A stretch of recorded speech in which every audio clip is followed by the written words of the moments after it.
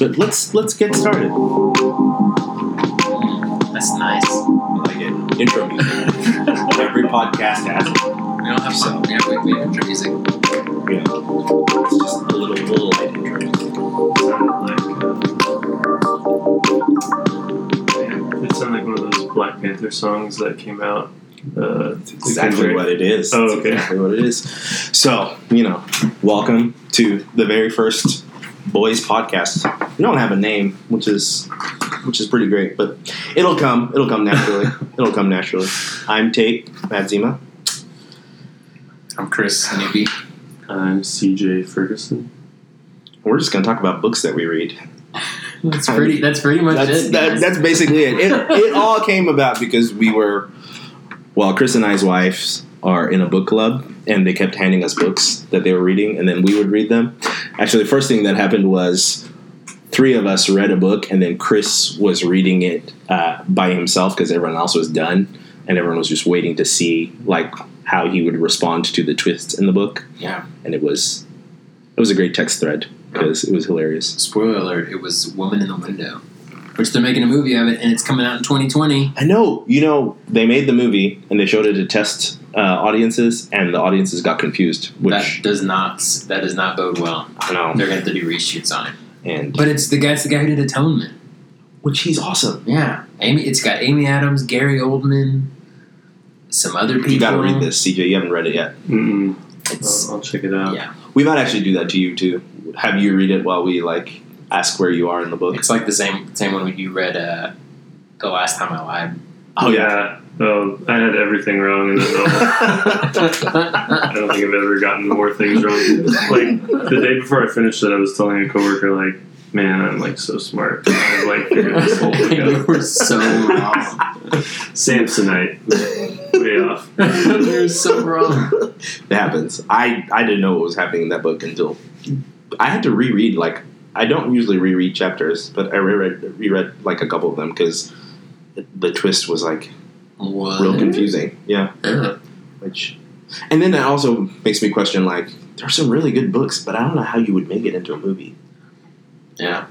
I feel like... Anything with a lot of internal monologue. Yeah. And also, the twist in The Last Time I Lied where... Well, the part that I had to reread, I thought they were in a flashback, and they weren't in a flashback. So I don't know how... I mean, there's a way to make that in the movie, but it would be pretty obvious if you were 15 years older than what you're supposed to be, that it's they're not in a flashback. And it's So, that's for smarter people than me. So for those looking for a book to read, The Last Time I Lied by Riley Sager, who is a man. Yes, and you read it and you're like, this woman has some really great I did not perspectives. know that until this time. Riley Sager is a nerdy man. Yeah, he is a middle-aged man. But that's his pseudonym, so he goes to make it sound like he's a woman. Mm-hmm. That one was good, but his other Final Girls was not as good. As Oh yeah, you went Last Time on to I the Lied. next one, huh? I read Final Girls, Mm-hmm. where it wasn't as good as a follow-up. Okay. So... To make it sound Yeah, Riley Sager. So here's the first question. What is the best thing that you've read that's not this book that we're going to talk about today? Well, I went ahead and read the next book that we're going to read called Boy's Life by Robert McCammon. And it is great. It'll be one of those books that I want my kids to read. It was recommended to us by one of our friends. And I read it, and I just couldn't stop reading it. And I just love it just because the author truly cares about his characters a lot. And it just was very reminiscent of just where I grew up, just in East Texas with just the people that live there. And I really liked the way that he told the story, and you didn't know what exactly was reality and what was not reality, just because it was coming from the perspective of a 12-year-old boy. Mm-hmm. But I just really enjoyed that book. Middle school is tough. Yeah, and especially in Alabama, a 12-year-old growing up in Alabama in the 1960s. Yeah. There's just a lot going on, and so. Which middle school are we talking about? Which middle school stuff? 5th and 6th grade? Were that system's middle school No, we're or talking 7th and 8th? 7th and 8th. I'm just talking about the age of 12-year-olds. Like John Mulaney says, 12-year-old boys are honest in the most precise and open way ever. And you listening to a story like narrated by a 12-year-old is just like, man, it's rough. The internal conflict that you're going through plus puberty just doesn't work. Puberty, man. Just such poopery. Yeah. But yeah, it was great. I really did enjoy that book a lot, and I read his next book, which was also good. But yeah, he's a really good author. And I was talking to my wife about it, who hates the fact that I've talked about it so much, but just so much. Have you ever underlined a book more than you underlined Boys Life? I have not underlined as much as I underlined in Boys Life. Just because there were so many good, just little things that I took from it, and just the way that he describes specific situations. And no, I've never underlined as much as I have in that book, and especially like a work of fiction. I've never been like, ooh, yeah, I have to remember that, because I listened to it also, and I also read it, so I'd get to a point where I'm like, oh, I need to remember this, I need to underline this. But the way that it kind of tackled a kid growing up at that age with, also there's a lot of mixing with like a lot of forgiveness and a lot of like redemption. There's like a lot of redemption story in that book too.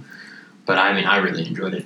So That's actually been one of my favorite things about the next book. Oh yeah, we're talking about the next. I'm 15% in, so I have nothing. I have nothing to offer. We're not talking about Boys Life tonight. We're talking about Station 11. Spoiler alert. Yeah. What about you, CJ? What you read? I was also reading A Boy's Life, which this marks the only time. Well, we've only been doing. This is our third book that I've been with you guys. So welcome to the club. But this is the only time that I've been ahead of Tate. So it's so true. Tate's always like 15 chapters ahead of us. I don't know what happened with this book. I will catch up. Yeah, but I've been reading that. Before that, I just reread Lord of the Rings for the third time. So maybe fourth time. I don't know. I'm impressed. Commitment. Well, it's a lot easier when you listen to it. I don't think I could sit down and read Lord of the Rings. Book, yeah. Like audio, you can kind of tune some of the boring stuff out while you do another task. So, and when you read it 3 times, you kind of know what's coming. Yeah. Oh, it's great. Yeah, that's true. Well, I read. I read a book called Little Fires Everywhere, which I think I'm trying to place it in like my list. You're always doing ranking lists in your mind of what my favorite book of the year is. It just made me think differently than what I usually do. So, Little Fires Everywhere. It's about Shaker Heights, Ohio, and it's written by Celeste, and I'm not going to say her last name, but it's NG. So I think I don't know if you just say NG or Celeste. If you're listening, let us know. You liked it? I loved it. I thought it was fantastic. It made me think about just why we make the choices that we make in terms of life, and it just made me really not even question the choices that I make, but just want to think more deeply about maybe political or stands that you take, and just be like, I believe this because of this, and it popped up some questions in my mind as I was just thinking about the story. So I won't talk about what it's about, because I think that would spoil it for all those that don't want to read it. But I think it was my favorite book of the year, which is weird because we read some really good books this year. Yeah, I don't think I've read as much as I have. Well, it's because Audible kind of changed the game for me, and Hoopla. Because shout out to Audible and Hoopla. But like those are sponsor us. Yeah, please. But seriously, like because of that, I have been able to really like soak in a lot of books. I mean, so far, I'm making a list. So far, I read like 10 or 11 books this year. Yeah, and that's more than you may see somebody as kids listen to it on the way to work and something like that. But that's awesome. Yeah, I feel like everybody should read, right? Everybody should read. It's great. Yeah, or listen. This is a safe place. This is a yeah. I think our wives challenge us with their book club. And it's like, there's no reason that I don't do this, and there's really good stuff out there. If you just look it up and start reading. Not pulled Boys Life off a shelf. I wouldn't have pulled. I might have pulled Eleanor Oliphant, which you loved. Yeah, I loved that one. I probably wouldn't have pulled off a bunch of these like mystery novels. But man, I've got a whole new love for like these like cheap mystery novels that lead you on for 75 Yeah. chapters before they Yeah. click and you're like, oh, surprise! goodness, All okay. that makes sense now. Yeah. Everybody's crazy. It's always people that are crazy. Like, you can't, like, the first couple of books that we read was like, I can't tell if they're having an inner monologue with themselves or if they're really actually seeing other things. I'm just not sure. I feel uneasy about this character that's telling me the story. It's because Gone Girl ruined everything for me. The moment I read Gone Girl, or our friend Roy, Go On Girl, the moment I read Gone Girl, I cannot read a mystery novel without being like, what is coming? I don't believe you right I now. don't believe anyone in this story. You're all liars. It's weird how a great book can do that. It can make every other book better. Mm-hmm. And Game of Thrones, just the fact that Eddard Stark, spoiler alert, Oh, you haven't seen it. dies. Oh my goodness. In the first book it's season, true. Uh-huh.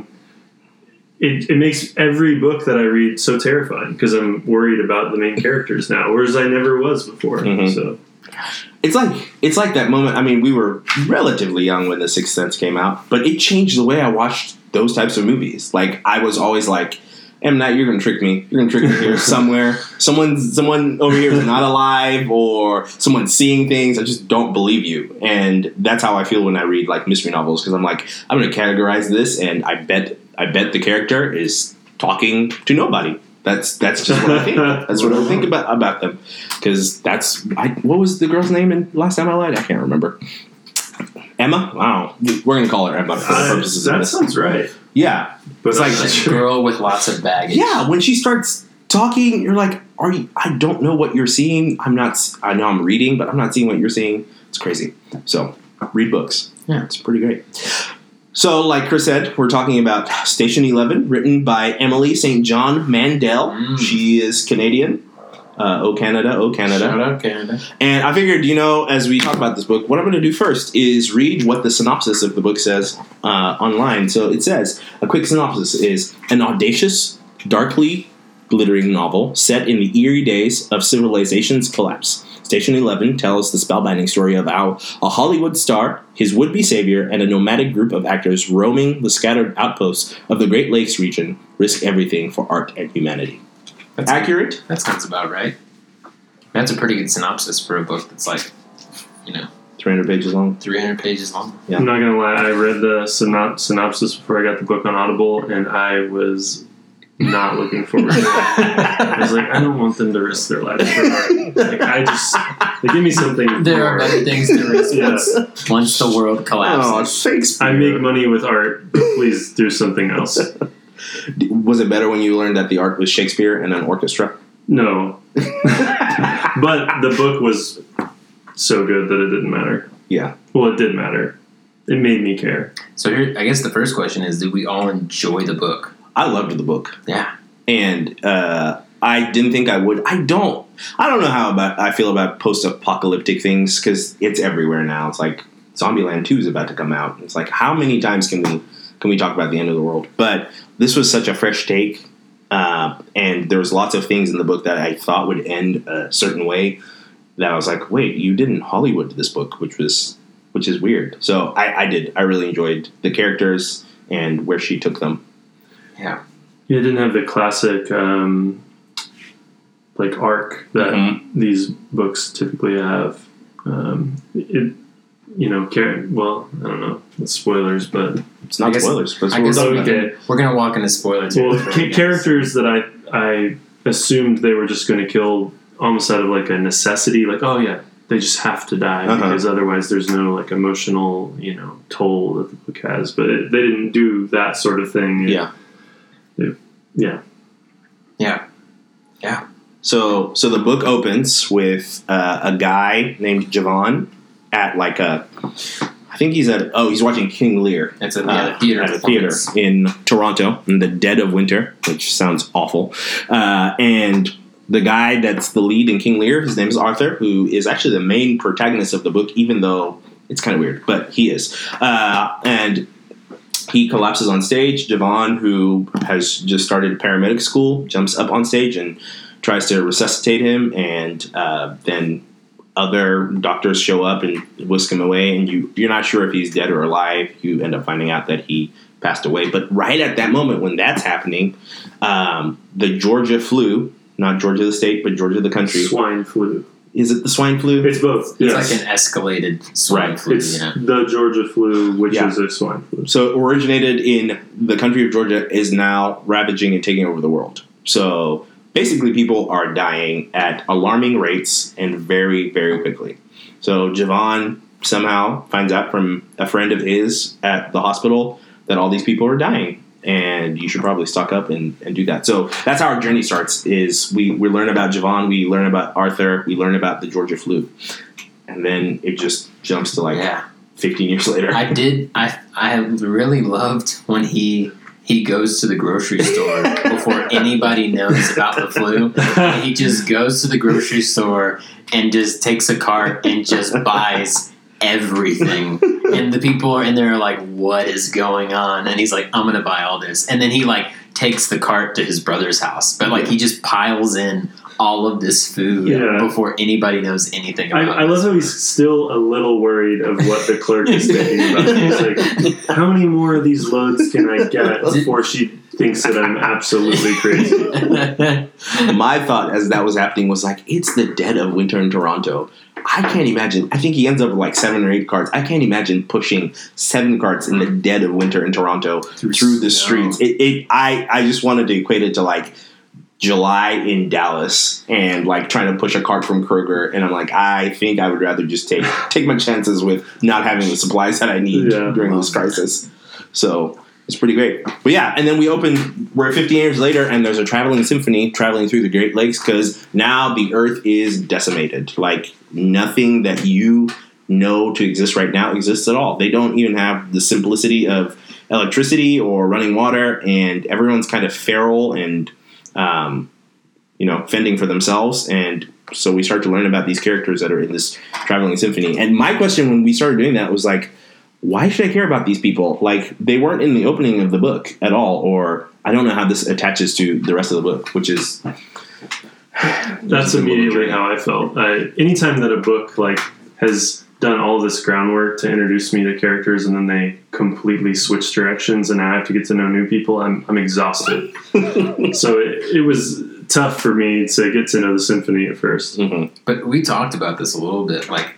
One of the really interesting things about the symphony characters is that the symphony characters don't have names. Mm-hmm. They're all categorized by the instrument that they play. So it's the tuba player, the cellist, the sixth guitar, Mm-hmm. the composer. That wasn't the composer; it was the conductor. Uh-huh. And so they don't have specific names. And I was like, that is such a clever way to write that, and not focusing on a name. But it's because for me, I'm not a name person. I associate with the way they look or this, so it's easier to be the tuba player, this guy. So I thought that was just a really interesting way of categorizing specific characters when they're talking about the people in their group. Yeah, and it feels because the world has changed so much, the fact that they're categorized by what they play assigns their value kind of is seen in what position they occupy on the symphonies or the orchestra stage, because the conductor leads the orchestra, but is also the de facto leader of the entire group. So it's you just take that and you assign it to okay, this person is important because of this position that they hold. I don't know their name, but they're the conductor, so everything's going through them. Whereas sixth guitar, there's 5 people ahead of sixth guitar. It doesn't matter what happens to them, maybe. So it's pretty interesting. Yeah, it's also interesting that how many guitarists or cellists or are they going to run into? So it's that in the Great Lakes, right? That could literally be their name for everyone that they run into. Yeah. And I was talking to Chris about how we used to have these names we still do have our last names Baker or Potter or these profession names, and it's they're starting over. Yeah, it's pretty awesome.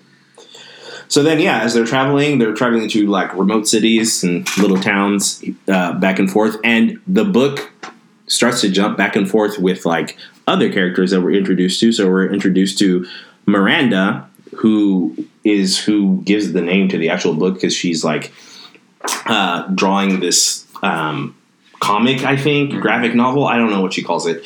That It's like a Watchmen equivalent. It's Right. It's like a step above like a normal comic. Mhm. It's very artsy. it is very artsy. She doesn't That's- show it to anybody. It's No one else. Yeah, it's a graphic novel. Yeah, one of the things that she says, which is always hilarious, is that she doesn't care that anyone else sees it. Yeah. Which is so weird. Like, what are you drawing for if you don't care that anyone else sees it? What's the point? It's true. It's her own work. I get it. It's like something you're really personal and like you don't want to let anybody Would you have just it. take pictures for yourself that no one else I mean, could see I guess as an artist? if you're an artist, sometimes you're afraid to have somebody critique your work because I'm the like, least I wanna- artist out of I all want of to keep us. this close because I'm afraid what people will say about it. So Yeah. I mean, I can understand that. Just be like, I don't want to release this out in the world because I'm afraid how it's going to work, and I don't know. Yeah, maybe that could have been like a hidden motive. It seemed like she was more like, I don't care if anyone ever sees it. It's Which is funny because the book It's the book- about the book's name is Station 11, and the name of the comic is Station 11. Station 11. And they kind of like mirror each other in some ways. Yeah. Like, and it ironically becomes kind of a foundational manuscript for this new civilization. mhm. Oh yeah, we're talking about that guy. So yeah, so that's happening. We got Miranda, and Miranda ends up being she's the first or second. She's I can't remember. She's a wife of Arthur, who we met in the first She's chapter. the second wife. I think she is the second wife. Oh, Arthur gets around. Yeah, I Arthur thought she was does the get around. first. I thought she was the second, and Elizabeth was the third. Anyways, Arthur has a lot of wives. As you can tell, we have lost count of how many wives he has. But it turns out Miranda was one of Arthur's wives, and their connection came about because they grew up on this tiny island in the middle of the Pacific in Canada, which I didn't know existed. And she was like 14 years younger than him, and they ended up getting married. And Arthur was this huge Hollywood star that was well known, and so that's where we get our connection with like the beginning of the story. It's like, okay, it makes sense now that you're telling me about this lady who drew this comic because she's connected to the guy that died at the beginning of the story. That's real interesting. And then. Yeah, so we keep learning about that. I'm going to get all my timelines mixed up, but I know as we're learning about Miranda, we also learned that... As the book does. Yeah, as the book does. We also learned that Javon used to be a paparazzi photographer, which is weird. Paparazzi. It makes me like him a lot less. I will say. Even though his moment with Miranda was fairly poignant, like That picture that he took of her at 2 o'clock in the morning? Yes, yeah. Because at that point you're feeling pretty sympathetic with Miranda. Yes. Arthur is being Arthur. pretty Arthur, Uh-huh. and so Miranda's mourning outside, and she bums a cigarette and asks this guy, kind of out of the goodness of his heart, to just be chill. Uh-huh. And His paparazzi kicks in. yeah, right at the end, he's like, "Well, I mean, I could either be chill or I could make $3,000." So He made $3,000. Which is, yeah. So that taints your thoughts of him. I like him. I don't know why. I don't like him I like because of him that. later. Okay. But that moment makes me like him less, whereas he would have probably been my favorite. Just pretty interesting. We can walk into that. Yeah. But yeah, so then Miranda, in that moment that CJ's talking about, we've learned throughout this dinner party that they're having, which is actually depicted in Station 11. Mm-hmm. At the end. At the end, yeah. We learn that Arthur has moved on from Miranda and is now dating or not dating, he's like cheating on her with Holding hands under the table. Mm-hmm. At the dinner Can party. you imagine? Arthur like is the worst. Arthur was the worst. Yeah. Yeah. Arthur was pretty terrible. Which is another question that we have on our list. Yeah. Boo, Arthur was Arthur. the worst. So Miranda ends up, not being with Arthur, and she ends up moving back to Toronto and becoming this like conglomerate type that travels around the world helping like shipping companies. I don't actually understand what her job is, She but just makes a lot of money. It's like most She of my made friends with a successful. rich man, who gave her a job. and then And she was really good at she the gets job. to be really bougie and alone, Yeah. and That's have no basically- regrets. And this is keeps drawing too. And this Yes. is like timeline number 3 of Yeah. like 4 different timelines that are happening in this Mhm. book. So you got to keep it all together. Yeah, which- it's kind of like a like Lost-esque, where you've got That's a good you have the comparison. main story, right. which is the underlying story, which is the world has gone downhill. You have this traveling troupe and what's going on with them, Mm-hmm. and then you have the story of Arthur, and then you have the story of Miranda, and then you have the story of Javon, Mm-hmm. and then you also have the comic book. So you have like, I think the way that we describe it is probably pretty. I can understand how it's convoluted, but once you start reading it, it makes a lot of sense how each character works, and it's kind of just telling the timeline of what is currently happening in the world that is bad, what is leading up to that terrible point, which is Javon's story, and then what is happening way before anything, which is Arthur's story. Yeah, that's pretty much it. And there's one key like part of the timeline where the airport is involved. So yes, the airport. There's an airport. I don't even know where the airport is. It's a fake city. I tried to look it up on Google Maps. It did not pull up. I was like, where is this? Because everything it works in like the... It's coastal. Right. It's like everything is in the Great Lakes region, so I assume this is somewhere. But this airport is this mythical land in the end where people around town hear about this airport. What's and it think called? It's like It's Severn City or something like that. Oh It yeah, has a- Severn City. It has a specific name. Like it's called like it's like a historical museum. Yes, the Oh, museum of. Oh man, that's a good question.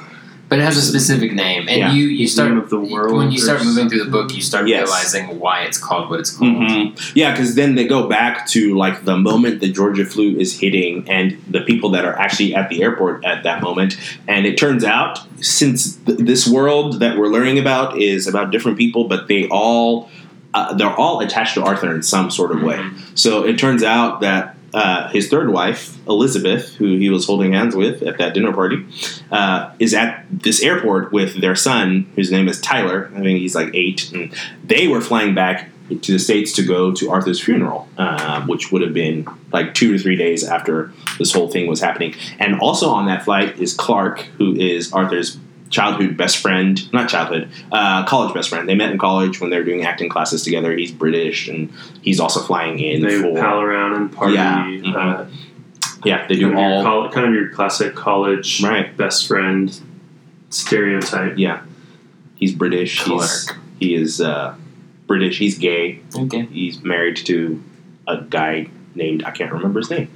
I want to give him a name, but it's going to be wrong in my mind. But anyway... I digress. Clark is there, and they start telling us the story of this airport where, these people were expecting to fly out somewhere, and all of a sudden all the flights in the world were kind of grounded, and then the people that worked at the airport got off shift and started to leave. So you have like a ton of people at the airport to begin with, and then people just start to trickle out because no one really understands the severity of like what's going on. Like they catalog. I think that's one of the coolest part of the books. The coolest part of the book is when he's just talking about like the days that have gone by when they've been sitting at the airport and what's changing. Like TV channels going off air and like CNN's not even reporting with the reporter. It's just like Joe Schmo who can stand in front of the camera. And we're ransacking this store now. Yeah, where the guy's like, "Oh, I'll take care of it." And he puts like his card on the counter, and then like he talks about how the card never moved. From that point on, his credit card. Yeah. It's like, I've got an American Express. It's not... Yeah, everyone is a little reluctant to... survive, in a sense. To steal from the store initially, but they need to survive. And so there's kind of a turning point where he puts his credit card on the table and says, like, don't worry, it's on me. Yeah. And that's where, like, one of my biggest questions as I was reading the book, which my struggle with growing up watching Hollywood movies is they try and put a tight little bow on everything, is my question was like, you're at an airport. You must have, like, pilots that can fly away. Well, they talk about that a little bit, where you have guys that are like, hey, I'm leaving. Do you want to come with me? And they're like, well, you have people that are like, well, yeah, I want to go. But then you have people who are like, well, maybe we shouldn't leave. Maybe something else will happen. Yeah, some of the West Coast people end up going with... Yeah, they leave with one of the pilots. And Clark even says that he regrets that he didn't go. Like, he wishes he should have gone. What I want to know is what happened to those people. which is not does not matter. It's Which I not love within that, the world I of the love book. that the scope is like It's very tight. right. It's like this is it. We don't know why the flu started. We don't know if the flu was cured. Like, could the flu come back and kill the rest of civilization? You never figure that out. But she's like zoomed in. You had mentioned Zombieland earlier, and I was really refreshed that this book had an outbreak that wasn't zombie related. Like, how nice is that? I mean, that people are just dying instead of like turning feral. Zombieland came out in 2009. This book was 2014, I believe, and it must have been like kind of at the tail end of all of these disaster things. And she was like, you know what? Let's just have them die. Yeah. Let's just have sickness. You know, and that was really nice. Yeah. You're not worried about zombies attacking you out of the woods. Yeah. It's more grounded. It feels. Yeah. It was a refreshing, like, and that's the thing, like, that's where you can really kind of discover the humanity in each person, and they're like because I feel like if you're doing like a zombie book, you care about the characters in that current state. But when you're like, oh, what's gonna happen next? But because that was not the main focal point, you could focus on the other stories and what was really happening with them as well. But yeah, I don't know.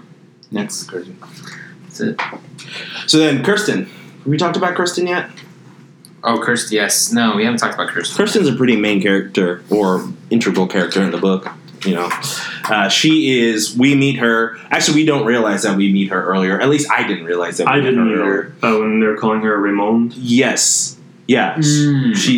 So she's being interviewed by that one guy that's a newspaper that's put out by one person. Yeah, who's just decided, you know what, we can have newspapers again. We can tell people what's going on in the world. So yeah, he's interviewing her, and then I didn't realize she was on stage when Arthur died. Which again, we go back to that kid. The concentric circle of like, how does Arthur pull all these people together? So Kirsten is part of the Traveling Symphony. I could not tell you what instrument she plays, but we do know her name. And she has a couple tattoos. Or was it two? The knives. Yeah. 2 knives. On the cover of the book. What do you think the knives were initially? I did not know. Like, I truly did not know. Because they keep alluding to them often. Because you find out other characters have them as well. Mm-hmm. But I don't know what it meant. But I mean, you do find out not until like the end of the book. But I think you slowly start realizing it's revealing to you. It's like, oh, this is the amount of people that she kills. Mm-hmm. But that's like something that they don't take lightly. Like it's something that whenever it's talked about, it's not like a badge of honor. It's more of like I killed someone and I took life. Yeah, I still feel remorse. This. So, and that's another thing, especially in like these like over dramatized zombie apocalypse things where violence basically becomes just this thing that's normal. This is really refreshing because it's like death is very still significant. It's significant. Mm-hmm. It's not something that people want to do with killing people. And so with that, it's a reminder of like, oh, I did something. Like I took somebody's life, and I need to have that reminder in my life. And it is very significant in this society because there's so few people. Mm-hmm. That's a good point. I mean, how do they described like running across somebody as being like such a rarity that you're just excited to see another human. Yeah. Yeah, even though they're only traveling in a very like specific location. The Great Lakes, I mean, they're big, but they're not traveling the whole country. Like they're traveling in specific locations that you assume, if that's a flourishing location, there'd be a ton of people, and there really isn't. Mm-hmm. I think I agree with the whole the significance of death. I think I have been trained because of Zombieland or World War Z or 28 Weeks Later, whatever you want to put in there. Like when she was agonizing over having killed 2 people over 15 years, in my mind I was like, that doesn't seem like a lot. Like in Zombieland, they're killing like hundreds of people a day. But it was really refreshing to go, yeah, I think what typically happens in a post-apocalyptic world is we act like the values of the world that existed before automatically get thrown out of the window. Point. And I will preach. in this book, that's not what she's saying. Things have changed. The circumstances are very, very different. But people are still treating each other with humanity and dignity because they are still worth the humanity and dignity that they had before the flu came and ravaged everybody. So the question is, was that like a known thing that if you have knives tattooed on your body, whenever someone saw that, it was automatically like, oh, you killed somebody? Like, was that just a sign for her, or was that like a sign for everyone? It seemed like more than just her had that tattoo in the symphony, but I'm not sure if it was a sign for everyone. The interviewer, I can't remember his name, he did seemingly, like, she rebuked him for asking. She was like, you know what this is. Yeah. Which made me think that It's like a universal thing than just the symphony. Yeah, and I wonder why, like, you would want to depict it too. That's a thing that stuck with me. It's like, I think you want to depict it because you understand the significance of it. It's like I wanted this to be a reminder of, like, I took someone's life and that was important, and I want to know it, and I want it to be significant, and I don't want to just brush it aside. I think that's why you would have it, which is mostly why we have tattoos, as a reminder. You're not going to tattoo something that you don't want to remember generally. So yeah, I thought it was pretty powerful in terms of, like, switching what you typically think of, like, post-apocalypse and how those cultures are. It's like, you just, once it happens, you just throw it away. I think of Walking Dead. We watched Walking Dead until we quit about 6 seasons in. Yeah, like 6 years ago we stopped. Right. It's still going. It's still going. It is still going. But I remember that was a conflict that Rick had for a while, and then at some point it didn't matter. Yeah. Which is like that. And it continues to matter in this book. And that's something, and it kind of goes to, so my favorite character in the book, I really like Siobhan. I like Siobhan because I feel like he is the most relatable character in my eyes. It's just a guy that's just trying to survive.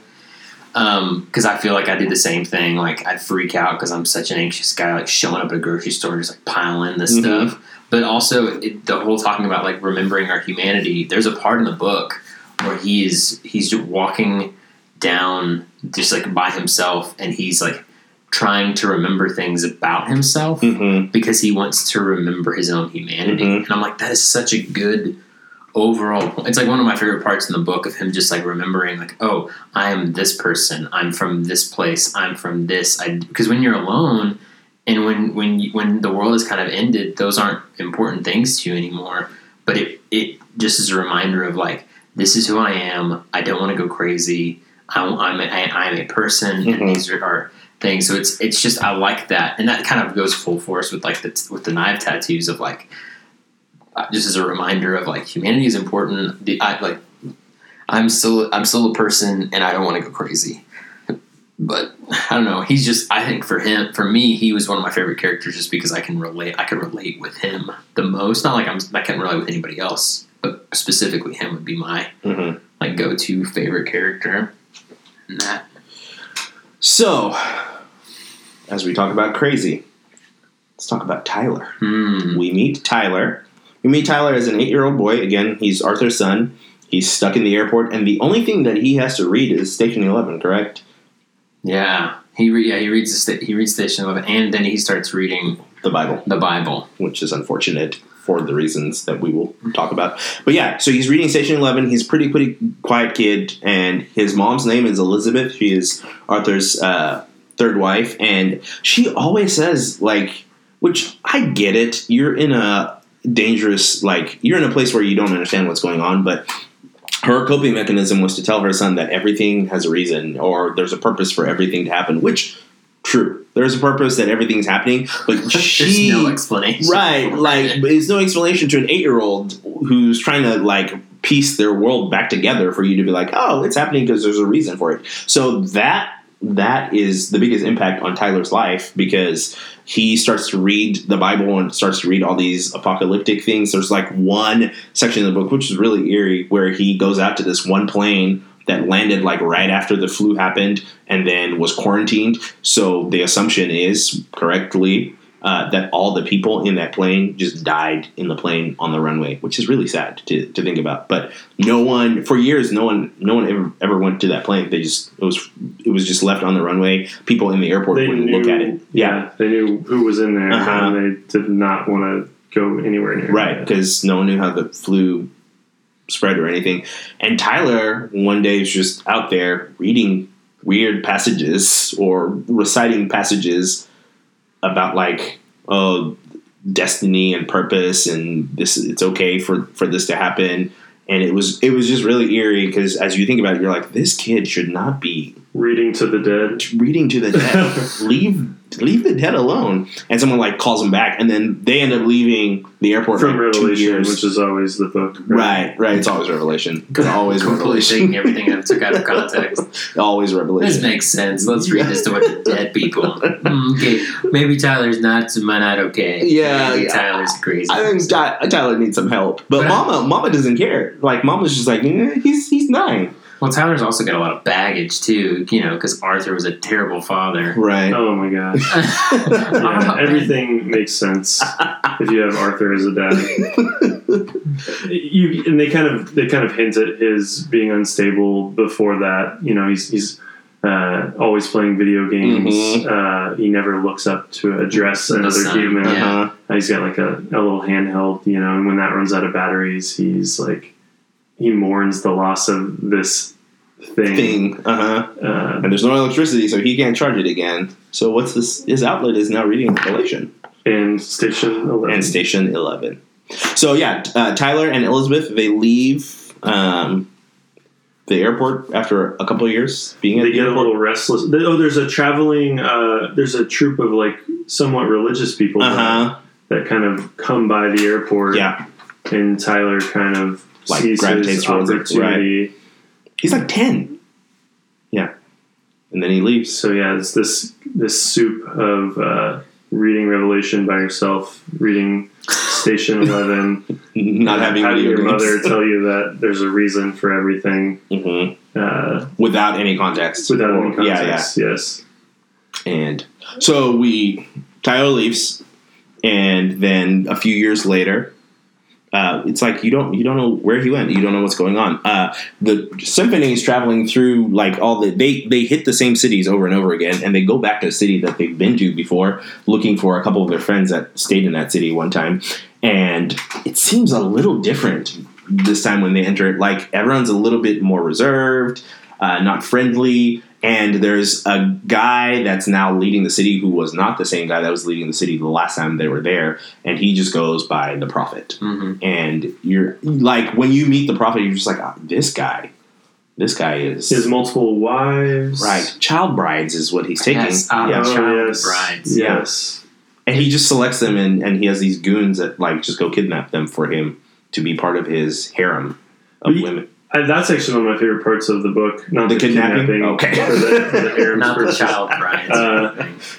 No, but when they first enter that town, and there's like this... It's one of the more unsettling moments of the book. Mm-hmm. There's like a suspense as you kind of know that something's off, and they know that something's off, and they actually have kind of a protocol that the symphony goes through. Mm-hmm. And so I think they like separate a little bit, like 2 people go in, the rest kind of get some some sort of supplies together for the situation. And one of my favorite parts is that a lot of Tyler's people are like hanging out in a Wendy's, and I just love the idea of like, this Wendy's that's been repurposed for. To be living for this crazy person now. So like CJ said, we find out later. I think I asked this as we were reading, because again, I think I was a few chapters ahead of everyone, and I had a feeling when we met the prophet that he was the crazy kid from the airport, but I couldn't be sure, because I was like, the earth has gone to crap. So a lot of people could be crazy. And also the other thing about your favorite part of the book is like, it's also like the first part of the book where the danger is not the flu. Mm-hmm. Like something that's dangerous is not this disease that you're kind of waiting for this moment, right? Yeah, because of how often it happens in other books, right? It's like, obviously, people are going to fend for themselves. Some people are going to go crazy. So yeah, you figure out like this crazy person has to be tied in, and you later figure out crazy person and child that was reading to dead people in the airplane. Same person. Spoiler alert. It's Tyler, everybody. It's Tyler, everybody. Tyler's back. He is now calling himself. Crazier is people are following him. Oh man, I don't get it. How does that happen? They have nothing else to cling to, so it's like, this is where we're going to cling to, is this guy who... But he doesn't even feel charismatic, like, even as he talks. He did feels have a creepy. fairly strong show of force in almost every town he went That's to. true. So it's like you get in line or fall behind. You die. Yeah. You get in line and you died. Yeah. You die. So the symphony's creeped out, and they end up by mistake kidnapping one of the child brides because child bride wants to get out of there. She gets it. She does. They don't kidnap her. She's just like, I'm out of here. Because she knows. She's been there. She knows what's coming. I don't want to be part of this. Yeah, and there's a nice moment where Kirsten's being followed by her, and she thinks she's kind of like a tail or like a scout for the prophet. Mm-hmm. But that's what you're assuming is happening. But then later on, they find her like bundled up in their stuff or something like that. She's like a stowaway. Mm-hmm. But kind of going back to the thing you said about like people following him, like there's that moment where like they're leaving the city, and there's that kid that's sitting outside, and he's gonna be like the person that tells them not to leave, but instead he's like, "Can I come with you, please? Can I come with you?" And they're like, "No, you can't." So it's even these people who are like his followers are just like, this is probably all wrong. I should get out of here now. And he's the kid who ends up like getting the prophet on their tail. Mm-hmm. It's very true. Yeah. So that stowaway starts a chain of events that is what we would call unfortunate. I think a little bit unfortunate. So they leave the town, and then they figure out that they have the stowaway, and the prophet, he's angry that his child bride has run away. Starts stealing people. So he starts stealing people. Did they ever talk about how that happened? Oh, there's people that just went to the bathroom, or they just went away, and he had people that were following him. They just stole him in silence, snatched him up. And so that's when you start realizing the rules of the troop, which is if you get separated from the group, you go to the place that the group's going to next. Mm-hmm.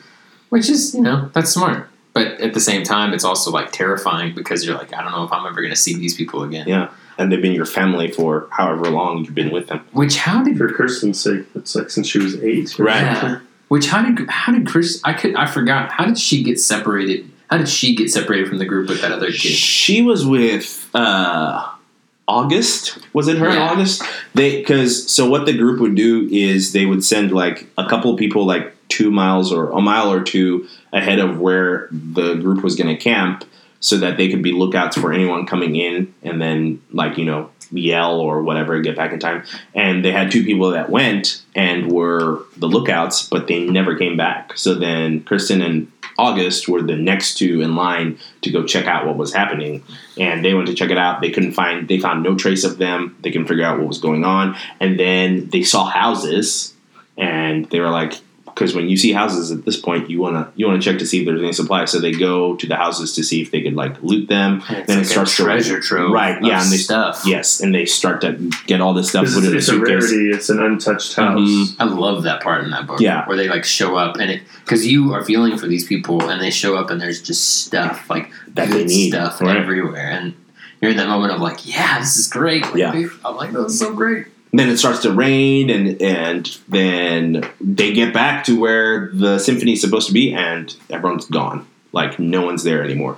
So then that's when we figure out, you're supposed to go to the next town. So they just start to make their way to the next town, which is to Severin. Mm-hmm. Because they're going to the place of the Museum of whatever, modern or natural civilization. Civilization. There we go. That's the word. So they're going there because they've heard good things about it. And isn't that where their friends went? The ones that were pregnant? Mm-hmm. Yeah, and that was the thing that we missed. Yeah, when they went to that town that the prophet had finally taken over, their friends that they had left there weren't there anymore, and people told them they went to the Museum of Civilization, so they're going to try and find them. But yeah, so this is the part of the book where I was like, ooh, all these worlds are about to converge because, Clark, Arthur's best friend, he's at the Museum of Civilization. We figured out that Tyler is the prophet and he's chasing Kirsten to the Museum of Civilization. We figured out that Kirsten was there when Arthur died and witnessed this thing that probably shaped her life in some way. And His all last three of performance. all three of these people are about to converge, and they have something in common that is pretty strange to have in common, but also really powerful in a world where 90% of the people are dead. So it's so as I was reading that, I was like, I'm really excited to see how that culminates and what that looks like. So, but yeah, so as they're traveling, they're almost to the airport, and Tyler catches up to them.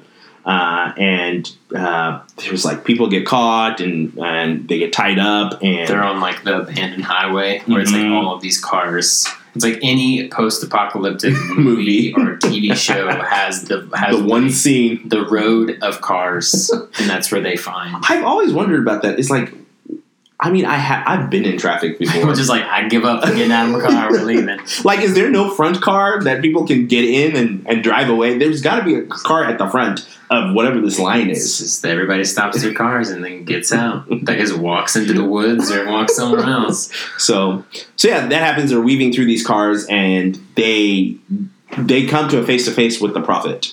He catches them basically, and at this point, you really see how crazy he is. You're like, oh, she's going to die. You're ready for this one of the main protagonists of the book to be shot. And the kid, was it the kid that waved them out? There's another kid. There was a kid that was with the prophet.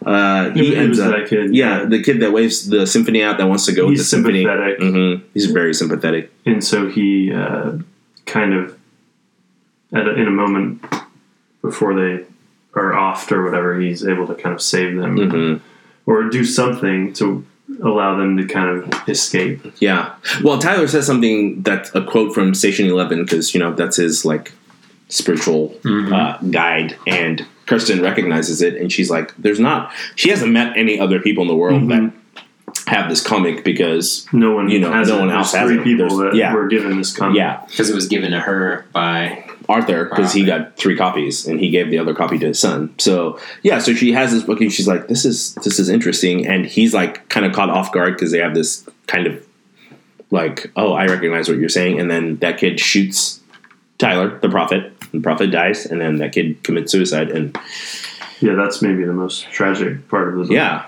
I could. They're like, no, it's okay, we'll figure this out, and he's like, nope, I'm done, and just ends up killing himself. Yeah, it's pretty sad. Yeah, it's pretty sad. So then that happens, and then Kirsten ends up at the airport. August shooting people from the woods was super badass. That was it a bow and arrow? What do you have? Yeah, or a crossbow, a makeshift crossbow. Yeah, we just started killing people from the trees. Yes, yeah. His knives went from 3 to 5 in that moment, which was pretty great. But yeah, she finally gets to the airport, and her friends are there, and they've had this baby, and they are reunited. And then there's another moment where I'm like, oh, okay, now Clark and Kirsten can have a conversation about this person that they know, and it doesn't happen, which I feel disappointed by that, and I don't know why. It feels like somewhat realistic almost, but you almost don't want it to be realistic in that moment. Why would Clark and Kirsten talk about Arthur Leander? You know what I mean? What would cause them to talk about him? I don't know. Because Clark is storing all these memories of Arthur, but why would anyone want to hear about those memories about a movie star who was out of their reach, who they wouldn't have known, who they interacted with as a child? And Clark has, in some ways, become more reclusive at this point. Right. He's kind of stewarding the museum, but yeah, it was disappointing to not have a little bit of closure there. Yeah, because there's a moment where Clark goes to get her while the symphony's happening, and they take a walk to the air traffic control tower where it's a lookout. And in that moment, I was like, oh, they're gonna have this really top. Yeah. And then it's not that. Just huh. What did they talk about in that tower? I don't even remember. I think it cuts the conversation, and then it shows her like leaving with some items, like they've exchanged items. Yeah, she leaves the Station 11 for him, and she takes some other things, right? Or you're well, that might be yeah. in the book. I'm trying, yeah, but Clark is actually, I think, probably my favorite character. Well, let's go into that. I think that's pretty much the end of the book. I think we probably missed a lot of things, but it's a great book. You should read it if you haven't already read it. Spoiler alert: we've told you everything that happens, but you should still read it. Kind of everything. Yeah, kind of everything. We probably. Oh, this is what we didn't get back into. We didn't talk about Javon. He is still alive. He's still alive, and he meets somebody, he gets married, and has kids. Yeah, he lives in like Virginia somewhere. So he walked. Isn't he the person who stewards the? So at the end of the book, they see lights in the distance, and they're like, "Oh my gosh, somebody has figured out electricity," which is just a huge discovery. I thought it was him. It's kind of the hope of like that idea that the book leaves you with. And I could have swore that it was Jeevan. Sorry. So in the audiobook it says Jeevan, and then you guys say Javon. Javon. So to each his own, you know. Whatever you want. But it's Javon. You can call him Jeevan, but it's Javon. You carry on. But yeah, you think it's his community that's discovered electricity? I thought that it hinted at that. Yeah. I think it does, and I was thinking that too when they saw the lights. I just didn't go back to go, what clues do I have here? Because yeah, he walked out of Toronto. It tells us a little bit about what happened there, and then he ends up in this like colony in Virginia. Has a wife and 2 kids, and they just start talking about like life, like contemplating like what do we tell our kids about the past? Like, do we tell them what it was like? Do we just not talk about the past and just forge ahead in the future? Like a good conversation. And again, it goes back to why I really like him a lot as a character. He's one of my favorites, is because that's a conversation you would have. Like I feel like if I was to sit down with my wife and be like, how do we talk about this this thing it's that hard. happened? Yeah. Yeah. It's like, you're weighing the pros and cons of whether or not it's beneficial for him to know that he used to be able to fly on a plane halfway across the world, or have easy fixes to certain illnesses. I like the part when they're one of the parts that it's just like a little simple part, but when they're like when August and Kirsten are leaving the house, and Kirsten's like, I wanted to lock the door because that was something that you did. Right. And it's like, but I'm never coming back to this house, so I'm not going to lock the door. Yeah. So it's like these things that you've always taken for granted to keep safe, but there's nothing here. To keep, And doesn't Jeevan's son like mourn that he'll probably die before 70 or 80? When he finds out how old his father will be. It's so interesting about just again how it comes back to like the humanity of people and like what truly just kind of keeps them grounded. Yeah. Okay, we're gonna do some quick hits. That's what I'm calling this section right here. Quick hits. Oh yeah, look at the jingle. It'll probably change, but the first quick hit is who is your favorite character and why? Chris, you've already said Javon, man. He's just again, I relate to that guy. Like I relate to him. Not all the crazy stuff. Like I don't think I'd be a paparazzi guy, but some of the other things where he's just, I get it. He's one you want to remember who you are. You want to know who you want to like come back to that focal point of I'm this person. I don't want to forget this because if I forget this, I'll lose my mind. But again, going back to the way that him and his wife talked about how do we discuss this with our kids? How do we deal with the situation? But I mean, I would say that he had a happy ending. Yeah. Like, not everybody else in the story had a happy ending, but like there was a conclusion to him, and his like as much as a conclusion can be.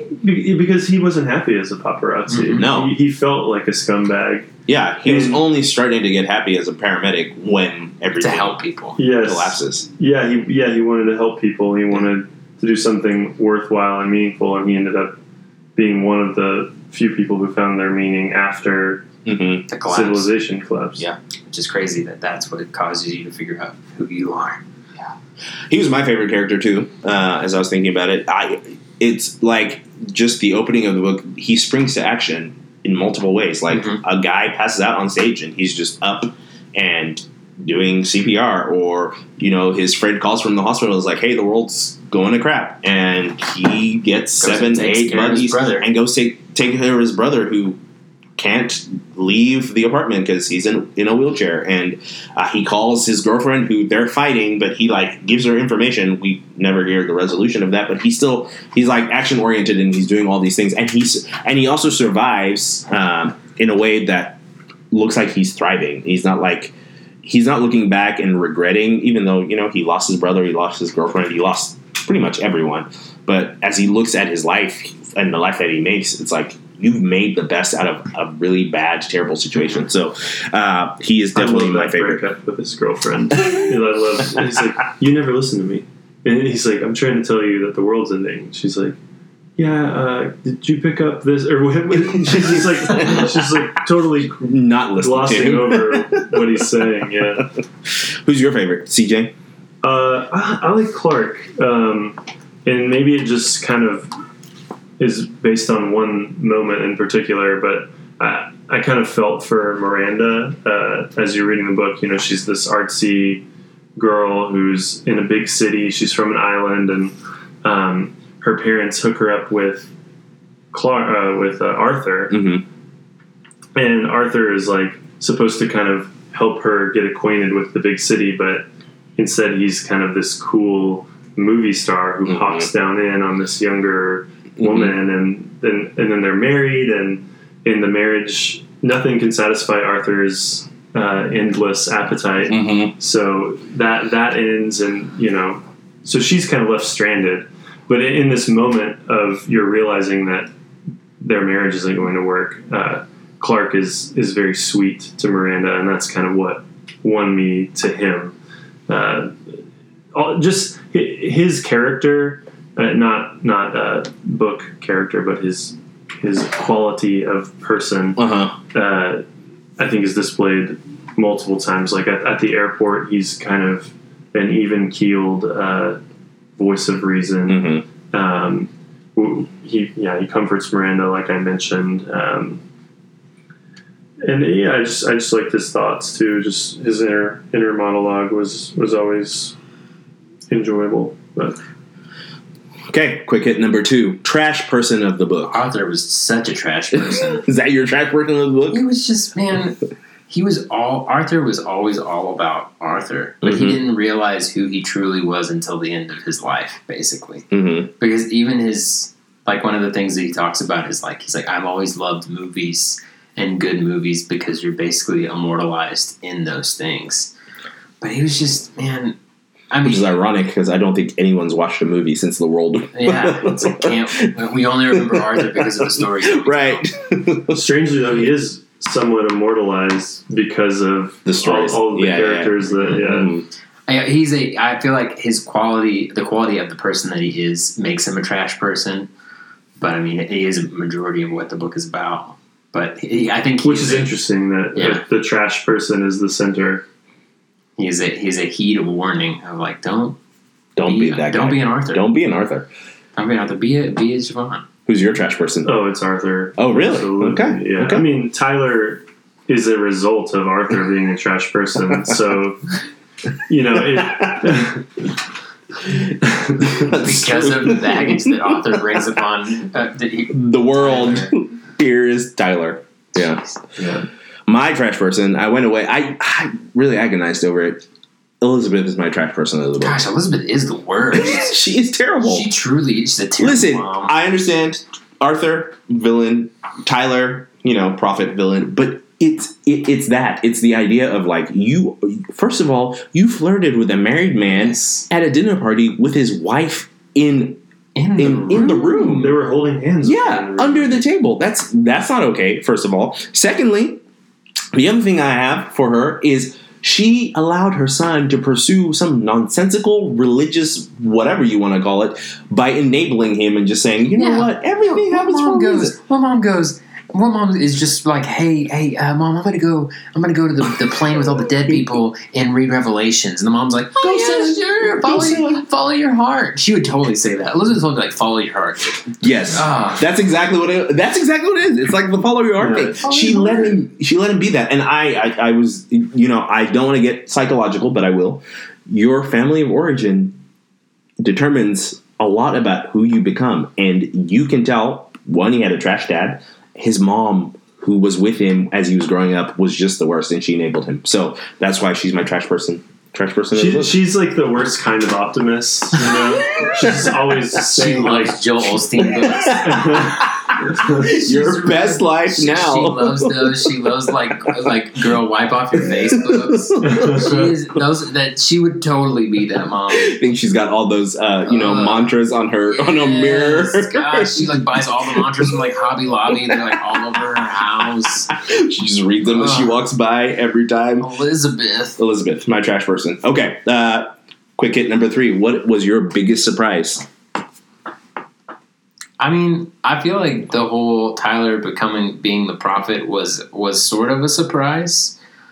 You kind of figured out a little bit before the reveal. I mean, I feel like that was the biggest, like, whoa, can you believe that? Like, that whole thing. But also, I think the stuff with when you found out that Station 11 and who Station 11 was about, was Miranda. Mm-hmm. So that was the one when the main character in Station 11, who you thought was somebody else, was actually her portraying herself. Yeah, which was sad in a lot of ways. Very sad. Like how she reflected on her life. Wasn't in like. I mean, I know we don't all look at our lives as rosy and awesome, but she didn't seem like she loved some of the elements of what happened to her in her life, and she just documented that. What's your biggest surprise, CJ? I don't know. Okay. I was trying to think while you guys were speaking about it. Great, I'll go with mine. Okay. You keep thinking. My biggest surprise was the fact that Tyler and Kirsten didn't come to that conversation. I thought there would be some sort of conversation where they both realized, I was there when your dad died. Your trash father. I was present when he died, and for Tyler to go, oh, that was my father that you interacted with as a kid, and he gave. We're the only 2 people in the world that he gave this book to, because basically he doesn't have real good relationships with anyone else. So I was just surprised that when they came to face, it ended pretty quickly. It was like, oh, he's shot, he's dead. She's never gonna know that that's Arthur Leander's son. And this is someone that she thinks about all the time. Like her interview talks about him, and she has Station 11 and is every time she goes into a house, she's searching to see if anyone else has a copy of the Station 11. And the only person that does is this dude that's trying to kill her. And not that it was going to like redeem them in any way. Newspaper clippings right. of Arthur. Yeah. She's got all the scrapbook of newspaper clippings of Arthur. So I just expected, this is a culmination of like what you've been collecting, this history about this person, and this is like a part of this person right in front of you. And instead he just gets shot and dies, and they don't have a conversation. So that was my biggest surprise. But yeah, I would say the lights at the end were my biggest surprise. I was glad that she kind of left you with a little bit of hope. And the whole time I was like, you telling me none of these people could figure out electricity? Like, how many did all the scientists die? Like, did everyone? That was my thing. It was like, I understand that people died, but there's libraries and museums that have books on how electricity works. And if they could do that in the early 1900s, can no one walk to a library and read a book? Did everyone stop learning and knowing how to read? I don't understand. No, they can read Shakespeare. Yeah, and they can do Shakespeare. That was my one thing. It's like, unless the Georgia flu like erased all the books from history, and I understand we use the internet a lot, but there's still books. You still have books that you can look at. So I'm with you. Yeah, and maybe they're roving, to look and see if they can find like somebody else who's done it, or a piece of civilization that's survived. And so maybe everyone's kind of just pushing that down the road. Like, oh yeah, someone else will do it. we'll learn Yeah. electricity again later, but really, like, This isn't that important. now is the time because your kids are not going to know it. You know, they're born in the now. Oh man, that's so funny. That's so funny. Okay, and then the final quick hit is there anything that you would have done differently if you were an author? Not that any of us are authors. I know it's hard to argue with somebody whose name is Emily St. John Mandel. Yeah, those are just a lot of good names. It was I don't know. It's a beautiful book, man. It was really great. She was, she had good words. I liked her words. Put together, forming sentences. Your words are good, Emily. Yeah. Oh, man. I really did enjoy it. I don't know if there was anything I would change Yeah. about it. I don't think anything that I would change would make the book better. I think it would make it worse. So, you know, Yeah. it's like it's only things to satisfy my wanting to round out a story, which is it's not the purpose of the book. And I'm learning as I read more books, fiction and otherwise, like rounding out the story is not always the purpose of the book. And it's okay to sit in the tension of like, I don't know. And maybe the author probably thought about it, but they don't know, or they don't think that you knowing is going to be helpful. So the only thing I thought about changing would be like putting a tight little bow around some conversations, but they don't need it. So I'd probably say I wouldn't change anything, which might be the only book I would say that about as we keep going. We'll see. Yeah. I mean, I wanted some more violence, but that wouldn't make it. You want better. more knife tattoos? Yeah, I wanted, I want to have somebody with a knife tattoo like right across their neck. I was real serious. They lost space on their body because they got so many I knife got tattoos. so many knife tattoos. It's a good thing she didn't call me and say, "Hey, what do you think this book needs?" More knife tattoos. That's hilarious. Well, that's great. That's Station 11, everybody. So go pick it up if you haven't read it. For the next time that we will be together, we will be talking about Boy's Life. Boy's Life. So read Boy's Life so that it's not a spoiler as we talk about it. Yeah. And I think it's double the length of this book, but Chris read it in half the time. So I'm trying to get on my horse and get it done. CJ, how much time you have left? You have 16 minutes? Yes. Yeah, I'm way behind. Yeah, I've read that. Oh shoot! There it is. I've read a lot. I've read 3 books in the time frame of that. I will finish it and we will talk about it I'm soon. ready. It's gonna be good. Tate started this book and it killed his whole book reading spree that he was on. We killed I know. Tate's book reading. It'll be back. It will be back. We'll revive it. Yeah. Well, that's it for us. Thanks, all the people who are listening to this. Mm-hmm. Basically our wives. Hey, wives. All of our wives. we only have one apiece. One apiece. We are not Arthur. We are not Trash Arthur, person. and we're not the prophet of childbirth. Oh my gosh. So, thank you. All right, signing off. Bye.